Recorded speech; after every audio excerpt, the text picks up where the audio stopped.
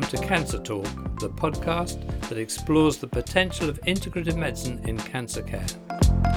Integrative medicine is an inclusive approach that combines the full resources of conventional medicine with a broad range of lifestyle and complementary approaches to address the multiple needs of those with cancer, in body, in mind, and in spirit.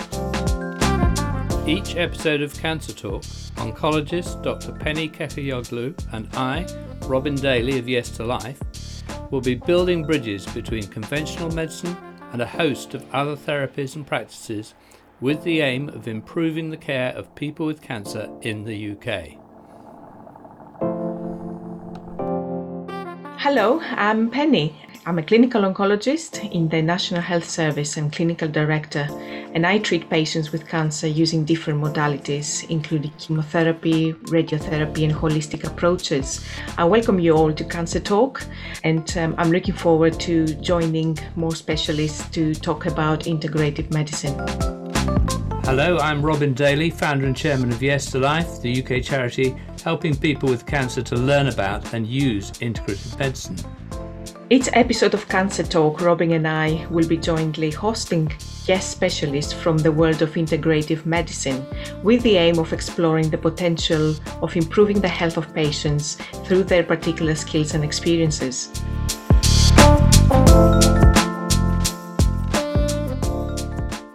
Hi Penny, welcome back to another Cancer Talk. Really good to see you again. We've got a very special guest today, someone I know you're going to be very excited to meet.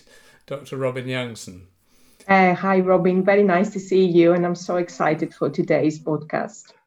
It's a pleasure to join you. It's in the evening in New Zealand. It's your morning, so good morning. Good evening. Thank you, Robin. So, Robin's had an extraordinary life, and maybe you ought to weigh straight in, if you wouldn't mind, Robin. Just give us a bit of an overview of where you've been in your journey of healthcare. Sure. Well, I came to medicine a little late. I was a geek as a teenager and found myself doing an engineering degree at Cambridge in England. And about halfway through that, became old enough to realize that I really had a deeper desire to serve people. And my father was a doctor. So I made the decision to ultimately study medicine, which would require saving up a great deal of money. So I got the highest paid job I could find on graduating, which is working in oil exploration, to my shame, in the light of the climate crisis and everything else. But it was a very highly paid job, and it was mostly in West Africa, but it also posted me to New Zealand, where I met my wife Meredith 44 years ago, so that was lovely. We're still together. And then I did my medical training in Bristol in England, and did my anesthetic fellowship, and we had a visit back to New Zealand to see Meredith's family and decided life was better there. So in end of 91, emigrated to New Zealand and settled here, and I did my anesthetic fellowship here. And then got a job as a consultant anaesthetist in our biggest teaching and trauma hospital in Auckland. But that job was unusual because half my time was given to kind of patient process redesign and quality improvement and patient safety and stuff like that, and half-time clinical practice. And so I brought my engineering background to that.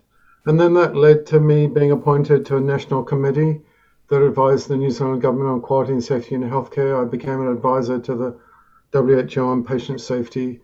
And so I was very much involved technically with quality improvement in healthcare and Institute of Healthcare Improvement and stuff like that. And then I'd always had a profound empathy for the suffering of patients within institutions. And even as a medical student, realized I had a lot more empathy than a lot of my colleagues. And it took me until my 50s for the penny to drop. And I realized that this was just recreating my experience of a poor little boy locked in a hideous boarding school at age 10. And this English boarding school institution is really the archetype for the organization of a hospital.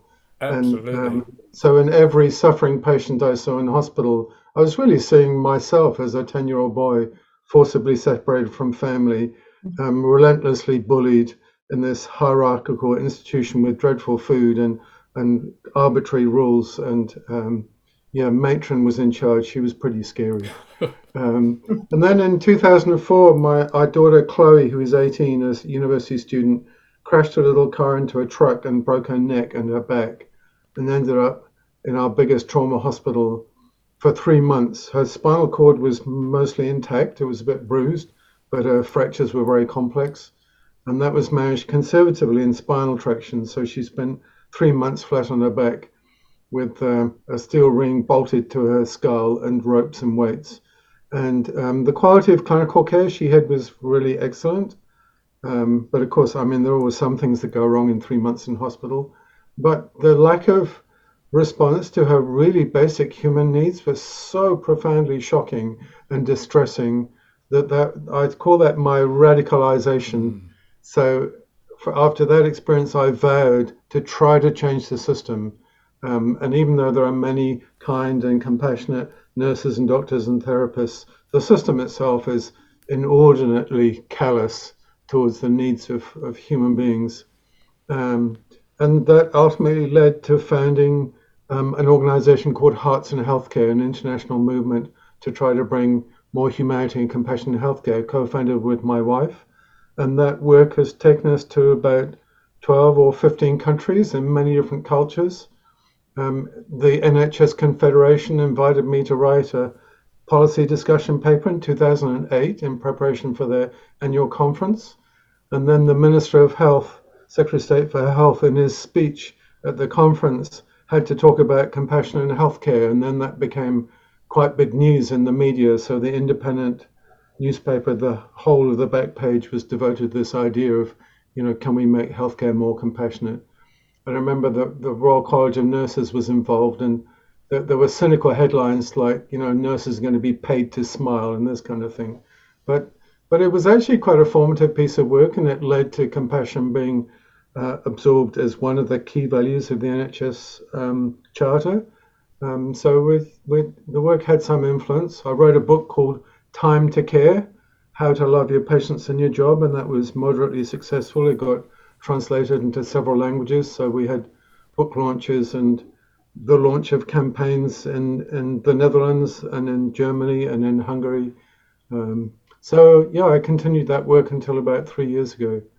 And then more latterly, completely by chance, I came across such an extraordinary new innovative neuroscience-based method of healing that I trained in that, and I've now completely quit my career as a medical specialist, and I work full-time as a trauma therapist doing the most extraordinary and amazing and gratifying work I've ever done as a doctor. And its applications in healthcare are immense, and almost nobody knows about it yet.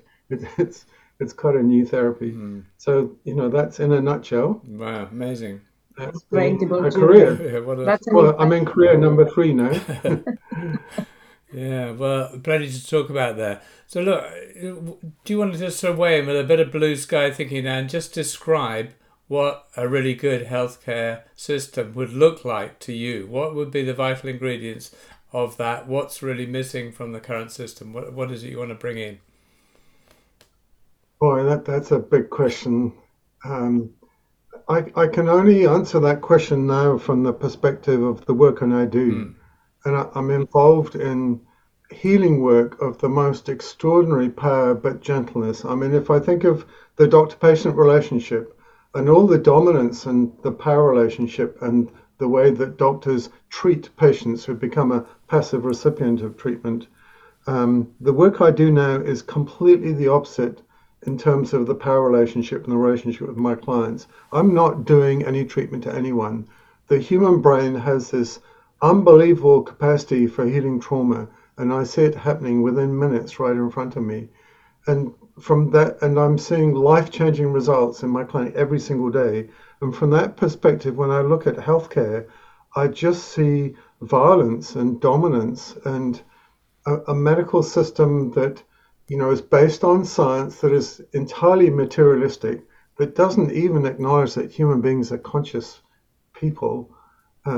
And I just think we need to pretty much start from scratch and redesign a lot of medical science and practice, with the exception of the wonderful work we do for those who are severely ill or injured. I mean, as an anaesthetist and intensive care specialist, I see the wonders of modern science. So if you're really sick or you have something that a surgery can fix, then modern medicine is wonderful. If you have any kind of chronic illness, physical or mental, then I think our health system is a disaster. And I think our institutions are fundamentally incompatible with the kind of healing work I now do. And I really am thinking a lot about creating entirely new institutions, and I've utterly given up trying to change anything in the healthcare system. Interesting. Robin, why do you think we are in this situation? I mean, you are an engineer and you went to medicine because you care about people and you have demonstrated throughout your life that you really do care. But why is that happening? Why are we not all in the same space? We want the best for our patients. We want to care. We want to make them feel like human beings and have that person-centered approach. Why is it not happening, do you think? Very much. I mean, I think just about every health professional, when they come into a health profession, are motivated by that desire to care. I mean, the definition of compassion is the humane understanding of suffering and a deep desire to want to do something about it, to relieve suffering. And that's the calling that brings us into the professions. And sadly, we're seeing 30, 40, 50% of all the doctors burnt out, with cynicism and depersonalization and emotional exhaustion because of the mismatch between their deep desire to care for people and the reality of the system. And I think it comes down most fundamentally to the nature of medical science. And this goes back more than a century. And in the USA and Canada, there was a report called the Flexner Report, published in about 1910, which completely restructured the nature of medical training.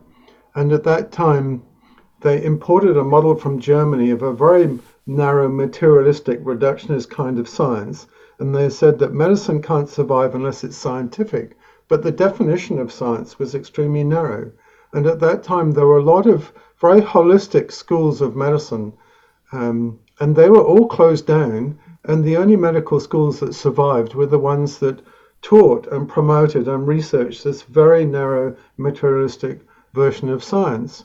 And it was funded by Rockefeller and Carnegie, who were the richest men in the world at that time. They were industrialists. And Rockefeller had all of the companies that refined oil, and he started, out of that came the pharmaceutical companies. And they made massive research grants to the prestigious medical schools. And the report said that medical schools can't survive as a training institution. They have to be research institution. And from that moment, they became totally dependent on funding from the pharmaceutical and technology companies. And if you look at medical training now, all of the medical experts in the world, the opinion leaders, are basically in the pockets of the pharmaceutical and technology companies. All of the international conferences that they present at are sponsored by these companies. All of the major textbooks of medicine are written by these experts that are completely involved in this narrow form of materialistic science. Every bit of medical schools are research institutions, and most of the teachers are researchers paid for by pharmaceutical companies that do a bit of teaching on the side. Every medical conference, all continuing medical education, is sponsored by the corporations. No medical journal would exist without funding and advertising from the corporations. So there's now 4 or 5 generations of doctors completely immersed in this incredibly narrow version of science, scientific materialism, which in no way describes a human being. And I think that's the fundamental, problem within healthcare. It's the nature of our scientific beliefs, and the use of, randomized controlled trials and so on. I've been searching this question for about 30 or 40 years, trying to understand, and I think it comes down to those fundamental beliefs. Yeah, and we certainly see that in our day-to-day, don't we? In terms of trying to introduce the integrative approach to healthcare. Yeah. And we get the barriers in terms of there is no randomized controlled trial to prove it, but there's very good evidence that actually has shown, look at the clinical outcomes.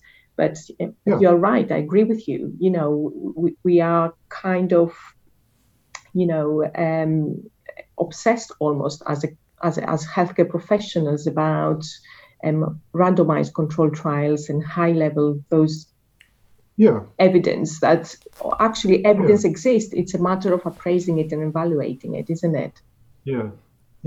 I'll give an illustration. About 3 or 4 years ago, I was commissioned by the editors of the BMJ to write an essay on the role of compassion in healthcare. And I thought, hallelujah, finally I'm going to get a publication in a mainstream journal. And, they really want to know about this stuff. And I naively assumed because it had been commissioned by the editors, it would just get published. But of course, it went to peer review. And one peer reviewer said, you should not use the word healing because it has negative connotations. Wow. And you should take it out of your manuscript. Another reviewer said, you haven't explained how dangerous it would be to show compassion to a patient with a mental health disorder. And the negative side effects, the dangerous side effects of compassionate care. I mean, these were 2 out of 3 reviewers. My paper was rejected. I mean, it was just, these are the kind of attitudes. And this is in quite recent times. I got my revenge by publishing the article on my website, complete with the reviewers' comments, which you're not allowed to do in academia, but I thought, what the hell?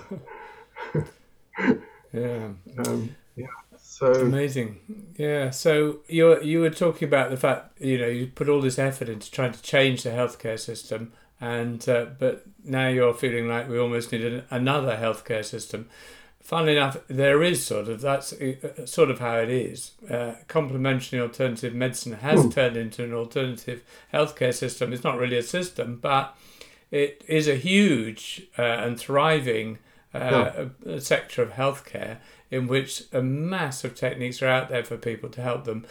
Every single one of them pretty much is what you describe as person-centered. It's really about people. Yes. It's all about, the practitioners who listen, understand, and support their patients and don't want to have any kind of authority over them.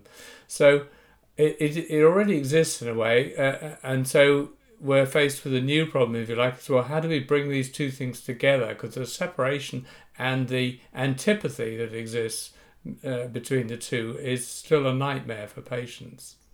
Yeah. I mean, our experience over many, many years in the Hearts and Healthcare, really told us a lot because, I got very passionate about bringing more humanity and compassion into healthcare. And just out of a kind of, deep heart-centered value. But then I thought, well, maybe we can find some science to support this. So I started scanning the literature, and there was an extraordinary amount of research showing that if care was compassionate, you got dramatically better patient outcomes, that there were few complications, that the length of stay was shortened, just really quite extraordinary. Also that if you supported compassionate care within the institution, it gave meaning and joy to the jobs of health professionals, that they would have far less burnout, that you would get far fewer patient complaints, far fewer bad outcomes. It would save the organization. I mean, there's really good research showing compassionate care will really benefit the bottom line. So, here's a triple benefit for the win-win-win for the patient, for the providers, and for the funders. And we were invited to do consulting work in many different healthcare corporations and public health boards in different countries, and the executive team would be very enthusiastic, and we'd run workshops and presentations, and the staff would get wildly excited. It didn't survive in any single institution.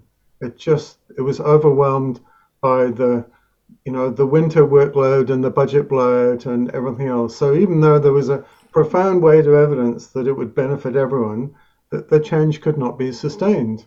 And the sole exception to that is where a lot of work we did in the city of Louisville in Kentucky, which is the model compassionate city in the USA, and we made 6 visits over about 5 or 6 years.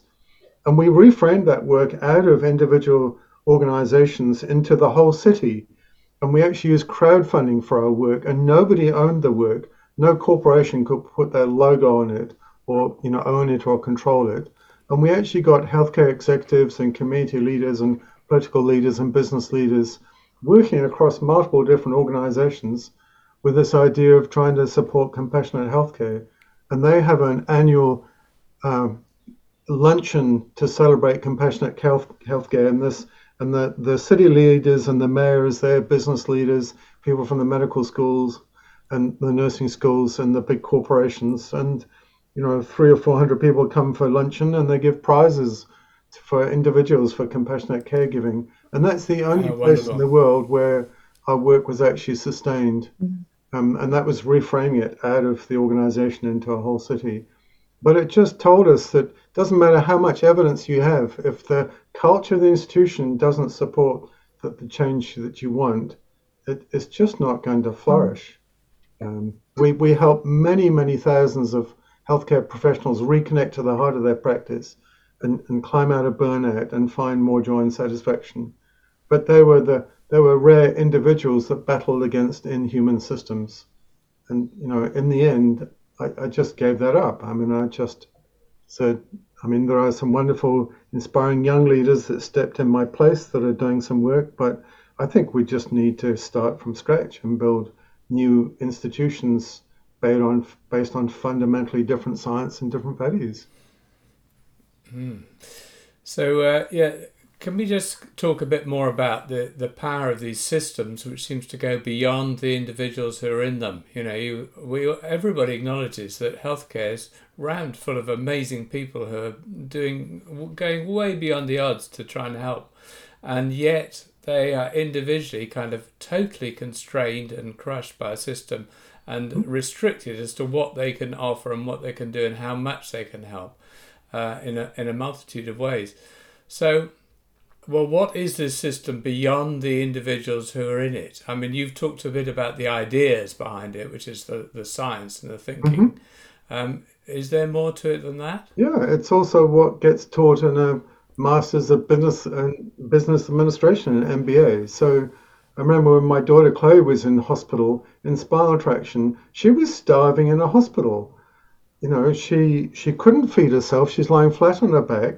She couldn't see food trays that are brought into the room. The ward was short-staffed. She had facial injuries. She needed to be fed by a nurse or an assistant very carefully. She was a vegetarian, and the vegetarian version of hospital food is just dreadful. Take the meat off, contains almost no nutritional value. And they would hurt her face with crude feeding, and it would dribble down her chin and her neck, and she'd feel humiliated like a baby. And she decided that rather than be humiliated and hurt and have food that tasted so awful, she would rather starve. And she lost, I think, 10 or 12 kilograms in her first month in hospital. And if you have multiple broken bones and injuries, you need wonderful nutrition to recover from that. No, the typical hospital organization will be divided up into 12 divisions with a general manager in charge of each. And one poor general manager gets the food budget and the services and the engineering works and everything else. And he's told to cut his budget by £30 million because the whole health organization is over budget. So he cuts back on the food. Now, of course, the consequence of that is that almost every patient in the hospital is malnourished and doesn't recover well from injuries and illness, and the average length of stay goes up by an unspecified amount, which costs $100 million to another general manager, but of course no one's accounting for that because we've divided the hospital organization into these different bits. And I got really, really angry with hospital managers and how stupid they were until I remembered that physicians do exactly the same thing. We divide a human body into a heart department and a lung department and a skin department and a gut department and a bone department and a brain department. And, the poor patient's body is divided up and treated independently by all these different specialists who don't talk to each other, won't understand each other. So it's the same, comes down to the same kind of machine thinking and, fragmentation. And reductionism that lies behind the theory of management as it does the theory of medicine. It's pretty much the same kind of thinking, and it's the thinking of the Western world. This is the fundamental basis of our assumptions about the world. That's the difficulty, I think. And these are all very good people trying really hard to do a good job. And you described just one organization within the system, but compassionate care, I guess, is everywhere or should be everywhere from the time, patients live at home with chronic conditions. How do we ensure we offer compassionate care to those and address the needs? And as you say, if we do that right, actually the system benefits in a lot of ways and people quality of life improves. There is one brilliant example I know of that in the Western world, which is so striking. I don't know if you know about this. This is an organization called Buurtzorg in the Netherlands. And this is the organization that provides all of the home nursing or community nursing or district nursing, whatever you would call it now in the NHS. And what happened, this started in 2006, I think. And at that time, the managers and the accountants had got into the system and got big data, and they decided that they need to make community nursing very efficient. And every community nurse was therefore given a computerized list of tasks to do that day, like catheter changes and dressing changes and whatever, all the other things they do. And they were held to account for the efficiency of doing these lists of tasks. And they're all burning out and all miserable. And the manager, who had a much better idea, somehow managed to get the funding to provide community nursing to one small community, and he employed 4 nurses. And he said, "Your senior, experienced, wonderful, skillful, compassionate nurses, just go out and provide the best nursing care you can to this community. Forge relationships and partnership with the GPs and community services, and I'm not going to tell you anything to do because you're much smarter than I am." So pretty soon they were doing a wonderful job and having a lot of satisfaction. And more nurses said, "Hey, can we join?" And they got more and more funding contracts. And within about 3 to 4 years, about 70 to 80% of the entire national community nursing care in the whole nation had gone over to this organization. And the organization of work was to put people in teams of 10 to 12. There are no bosses whatsoever. The teams are completely autonomous. They have a secure kind of social networking system where they can share knowledge and information. And if they've got a problem no one can solve, they can post it. And within a few hours later, someone will suggest an answer. They have a head office now, at the time I last saw it, with 35 staff that runs contracts worth 200 million euro a year and run basically the whole national. So Ernst & Young, the consultant company, was sent in to see, was this any better than the existing legacy system? And they found that the outcomes were being achieved with 40% fewer work hours, so 40% increase in productivity, that the patients rated their satisfaction with the service, the average nationally was 9.1 out of 10, that patients were recovering from injuries and falls and surgery in about half the time, and that presentations of the enrolled patients to EDs were down by 30%. Wow. So this is what happens when you allow health professionals to do holistic, compassionate, autonomous care, and the managers get out the way. And Buurtzorg has been set up in other different countries. But that's the only example I know of a radical reform. And no one plotted the reform. It was a purely evolutionary change that occurred, starting with 4 nurses. And the nurses, one by one, resigned from the legacy system and joined the new organization. So that's really powerful evidence of how much better healthcare could be if we had a different kind of organization. And that's a beautiful example of compassion, and also compassion amongst colleagues, isn't it? Which, if we are not compassionate to each other, we cannot really do our job properly, isn't it? That's where the burnout comes. Yeah, it's very interesting. So kind of the fundamental change, if you like, between those 2 scenarios you just described is the working model. It seemed to me the most fundamental thing is it went from the top-down hierarchy to the autonomous and everybody having equal status and working together.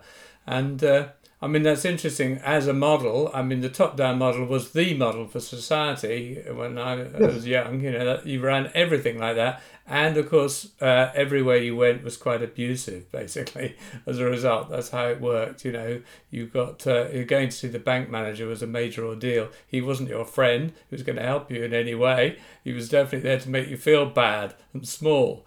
And, you know, it was everywhere, that kind of thing. But it's not so popular now, and even, you know, businesses are finding that they can be much more successful if they leave that old model behind. There's plenty of businesses that won't leave it behind because the people who set them up actually like it when they have a top-down model. But that seems to be very fundamental to what's wrong in healthcare, and that this is a kind of military view of healthcare, which doesn't really work when it comes to compassion.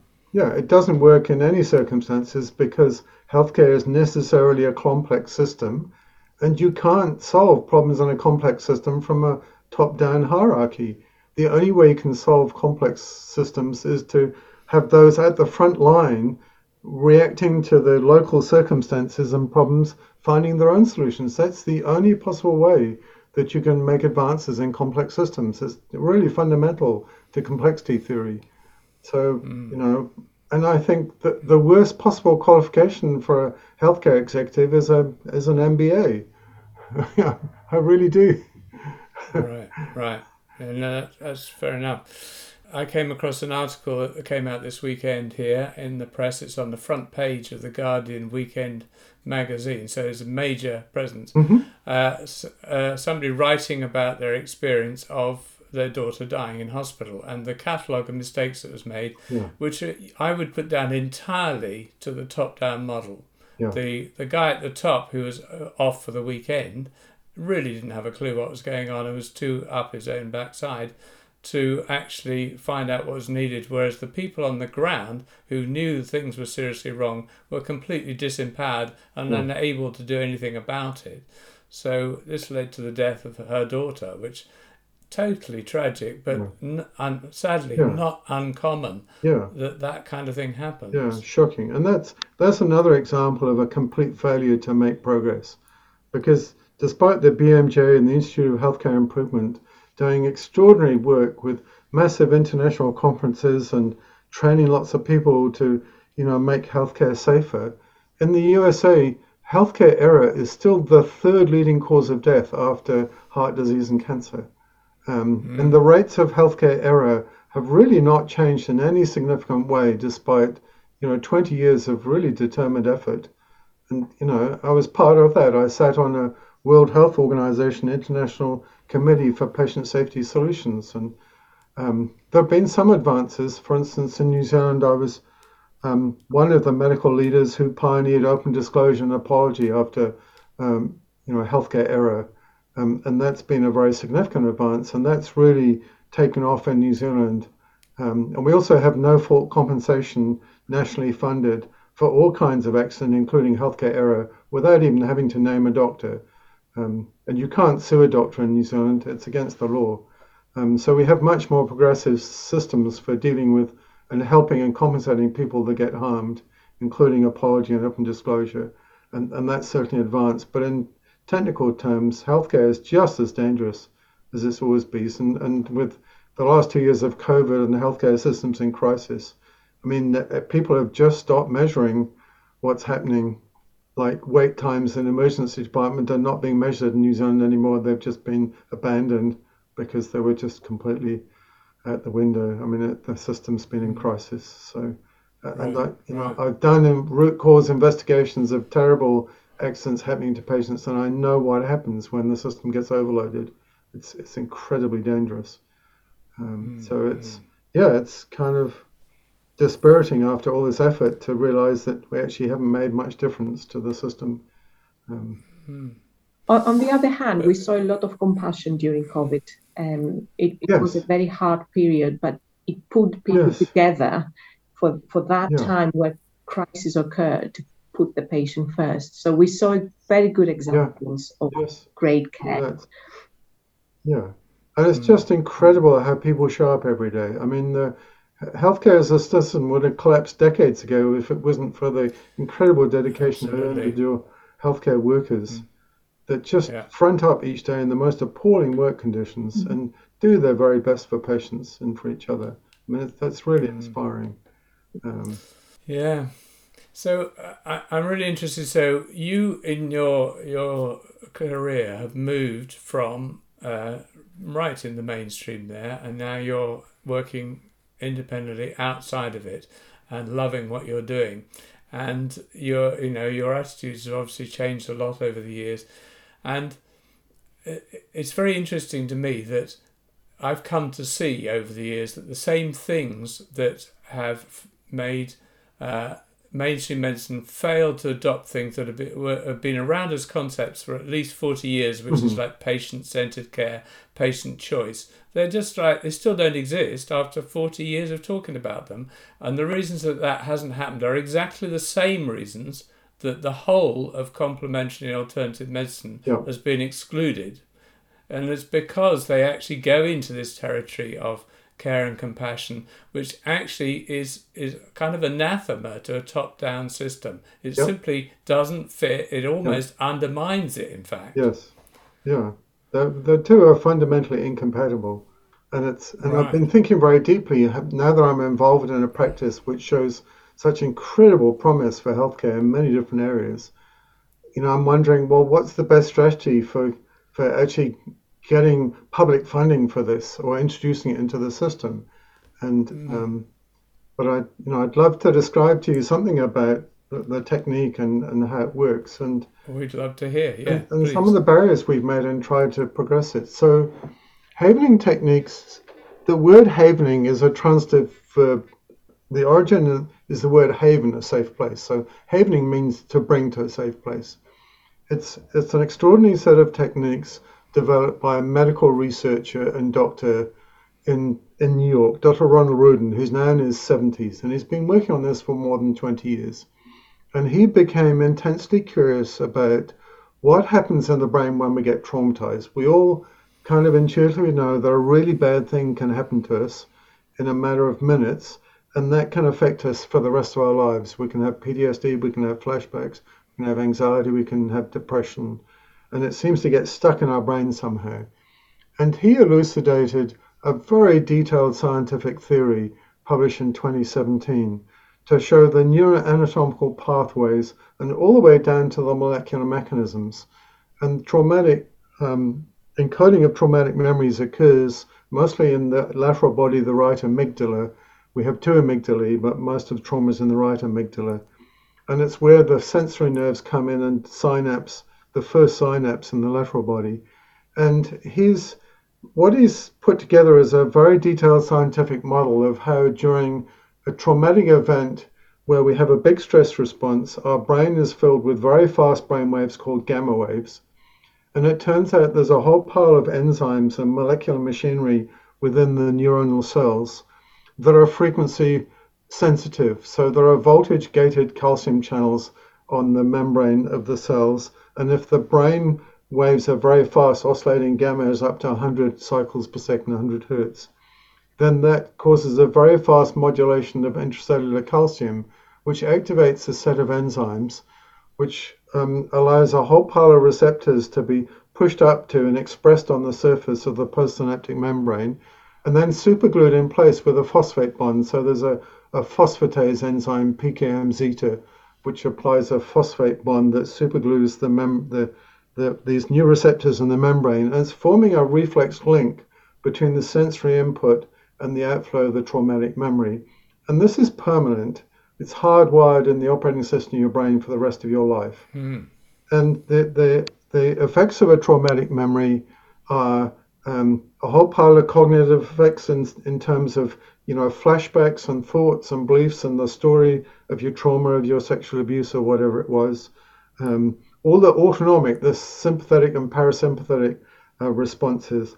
Somatosensory responses. So a traumatic memory can include the hardwired encoding of physical pain, of body posture, of weakness, of neurological symptoms, of a feeling of constriction, lots of body different symptoms, and then emotional reactions. So our brain kind of creates a multimedia web image of the trauma, including the setting, the context, the events that are happening that are threatening, and all of our internal responses, our mental, our emotional, our physical, our stress responses, and it's hardwired in the operating system of our brain. And this traumatic memory can be triggered within 75 milliseconds of sensory information coming to the brain, external sensory information or internal sensory information, like a thought or a memory going back to a memory or a feeling of stress can trigger it off. And then we're completely in the thralls of these automatic reactions. What he discovered in the course of that research is that in animal models, if you can find these clusters of neurons that are encoding the trauma, that if you activate them and depolarize the nerves, if you then stimulate the brain with very low frequency brain waves called delta waves, which are a frequency of about 1 cycle per second or even less, these are the brain waves we get during deep sleep, which is a time of healing and replenishing. The frequency sensitive enzymes then put the whole mechanism of encoding of trauma into reverse. And this molecular mechanism that starts to break apart the nerve connections only lasts about 7 or 8 minutes, and it actually dissolves away the phosphate bonds. There's a phosphatase enzyme activated, and the receptors become free in the cell membrane, and then they're endocytosed into the cell and disposed of in a matter of minutes. And clinically, what I'm seeing is that someone who has a horrendous phobia of earthquakes, having been in the city of Christchurch that was destroyed by a major earthquake about 10 years ago, where lots of people died and lots of buildings fell down, and has fear responses every single day, to have that trauma completely removed from the brain in less than 5 minutes, and that person's fear and phobia to be completely abolished in 5 minutes. And it's just the most astonishing thing to witness. Now, Dr. Rudin, the developer of this, has published a detailed scientific paper, but he's also a very intuitive thinker. And he had an idea that certain forms of human connection and touch are important for healing. And he noticed that when people are sitting nervously waiting for a job interview, they're rubbing their hands on their legs like I'm doing now. Right. Or they rub their hands together. Yeah. Or when we see someone distressed or crying, we touch and rub them on the shoulder. And mothers touch the faces of babies, and if you video people who are distressed, they always touch their faces, or they put their hands on the back of the head and kind of rub it or rub their faces. So he became curious about whether the palms of the hands, the upper arms, and the face were sensitive in some way to touch that might be related to healing from trauma. So they took a whole pile of research subjects with PTSD and put them in the neuroscience lab and measured the brain waves and discovered that very precisely stimulation of soothing stroke to those 3 areas of the body generates massive amounts of delta waves in the brain. And I'm a bit of a geek. I've got my own brainwave monitor with electrodes on the forehead and an app on my iPhone. And my brainwaves change within 30 seconds, a massive amount of delta waves. So the protocols for havening are to ask someone to recall a traumatic event that activates the neurons that are holding it. We then start the havening touch, which is just a stroking touch to the arms, the hands, and the face. And then we use a variety of mind games and distraction to take the client's mind away from that horrible story. And the trauma just dissolves away by itself with no effort whatsoever. It is just the most astounding thing to see. And subsequently, after his theories were published, then there's the first scientific publication only about 10 years ago that described a new class of sensory nerves in the skin, C-tactile afferents, and the only job of these nerves is to detect a soothing touch. And if you stroke too fast, they don't signal. If you stroke too slowly, they don't signal. If you stroke with a cold object, they don't signal. They're highly specific nerves, part of human biology. And when we touch each other and rub each other in these very specific areas, it produces this intense feeling of love and connection and safety. And those low frequency brain waves in the delta waves in the brain trigger these molecular mechanisms that dissolve away the trauma. And it's just, when I heard about this for 2 whole years before I even looked at it, because it sounded so woo and ridiculous. Thought, yeah, you have the worst trauma in the world. and you stretch your arms for a few minutes and it all goes away. Yeah, right. And despite the fact it was a very esteemed colleague and friend in the USA, who's a master in this technique, was trying to persuade me to take an interest. And that's what I do full time. And I'm seeing people.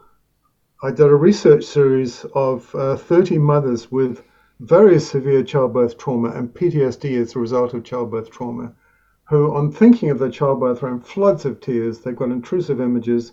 They're having multiple fear responses. They're pregnant and they're in utter dread of the next cesarean section or delivery.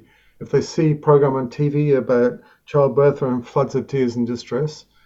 And 80% of my clients were fully recovered from their PTSD in one session of therapy, and almost all the rest were recovered in 2 sessions. That's an example. That's extremely powerful. Severe chronic pain, complex regional pain syndrome, the worst type of chronic pain that's almost impossible to treat.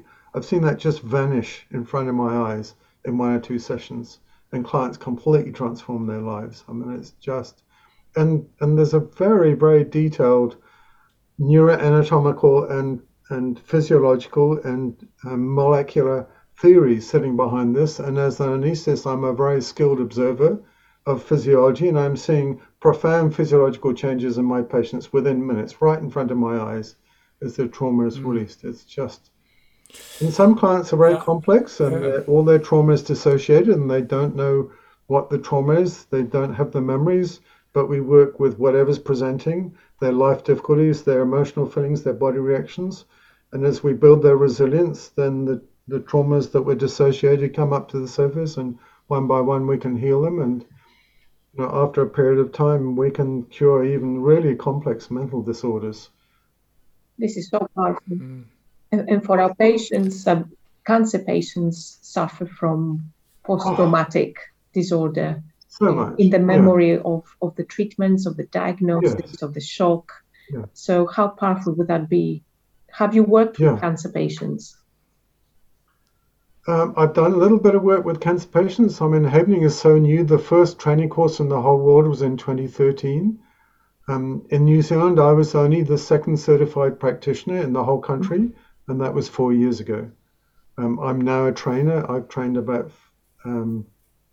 there's about 50 certified practitioners in New Zealand, so still very few people have heard about it. It's really new.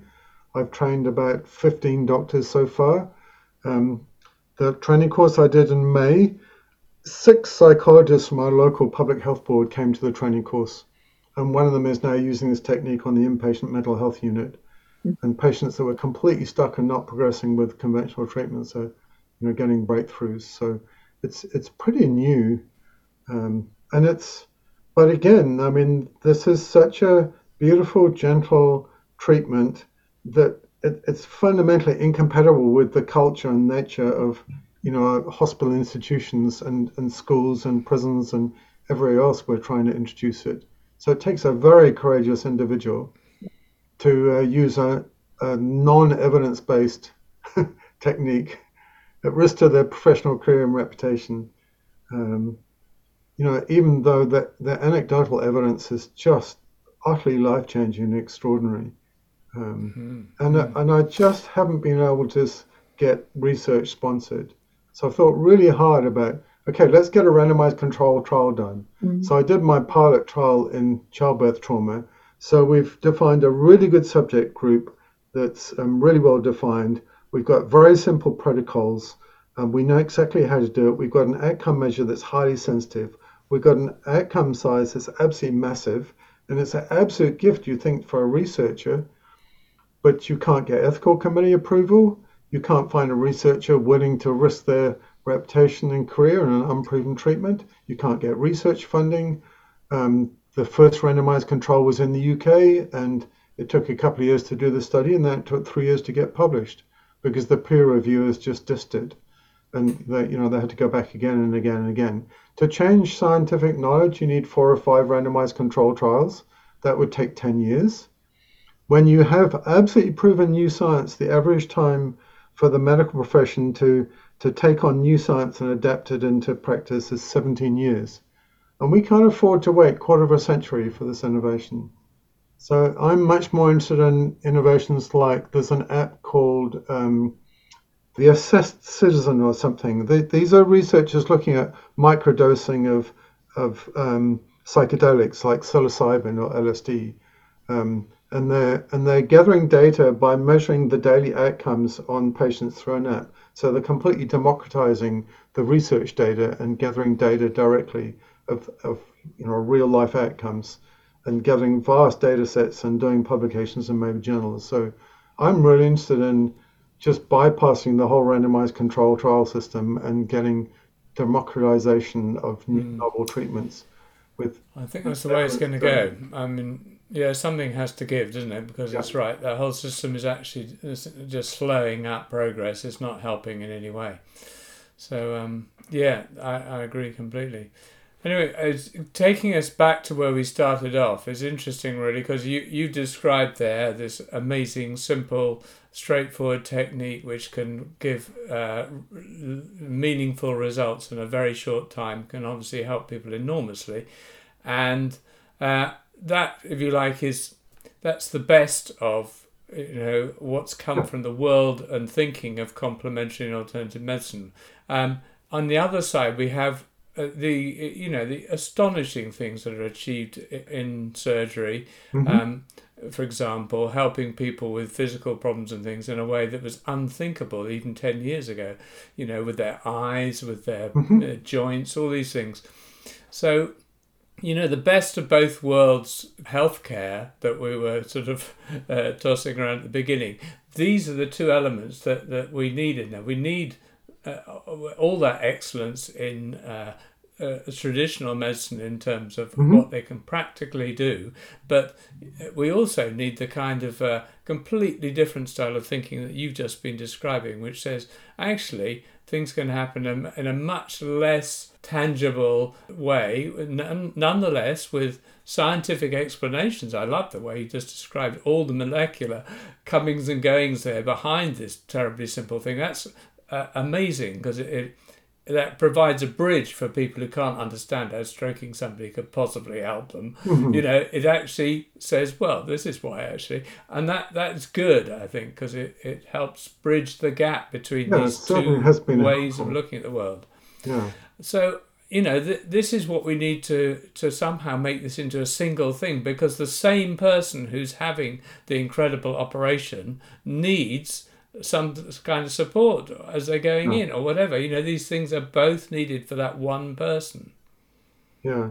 And when I think about the work of a typical GP, busy GP overwhelmed, about 70 or 80% of the cases that present to a GP each day are things that they really can't treat well. They have no good treatment for chronic anxiety, no good treatment for chronic depression, no good treatment for fibromyalgia, for chronic back pain, for chronic neck pain, for chronic headaches, for IBS, for menstrual disorders, chronic pelvic pain, funny rashes. I mean, there's just an overwhelming number of conditions that there's no effective treatment for. And yet my belief is that almost all of these are based in inescapable stress and trauma. And so in my clinic, in this very room where I am, I had a 65-year-old Maori lady, so she's an indigenous lady in New Zealand, with 14 years of severe fibromyalgia, with excruciating muscle pain in many muscles in her arms and shoulders and back and hips and legs, extremely disabling. I did 4 sessions of Havening in a week. She didn't live in where I am. She came from the other side of the country. Her daughter brought her. And at the end of the last session, she danced a jig on the floor behind me because all of her muscle pains had vanished.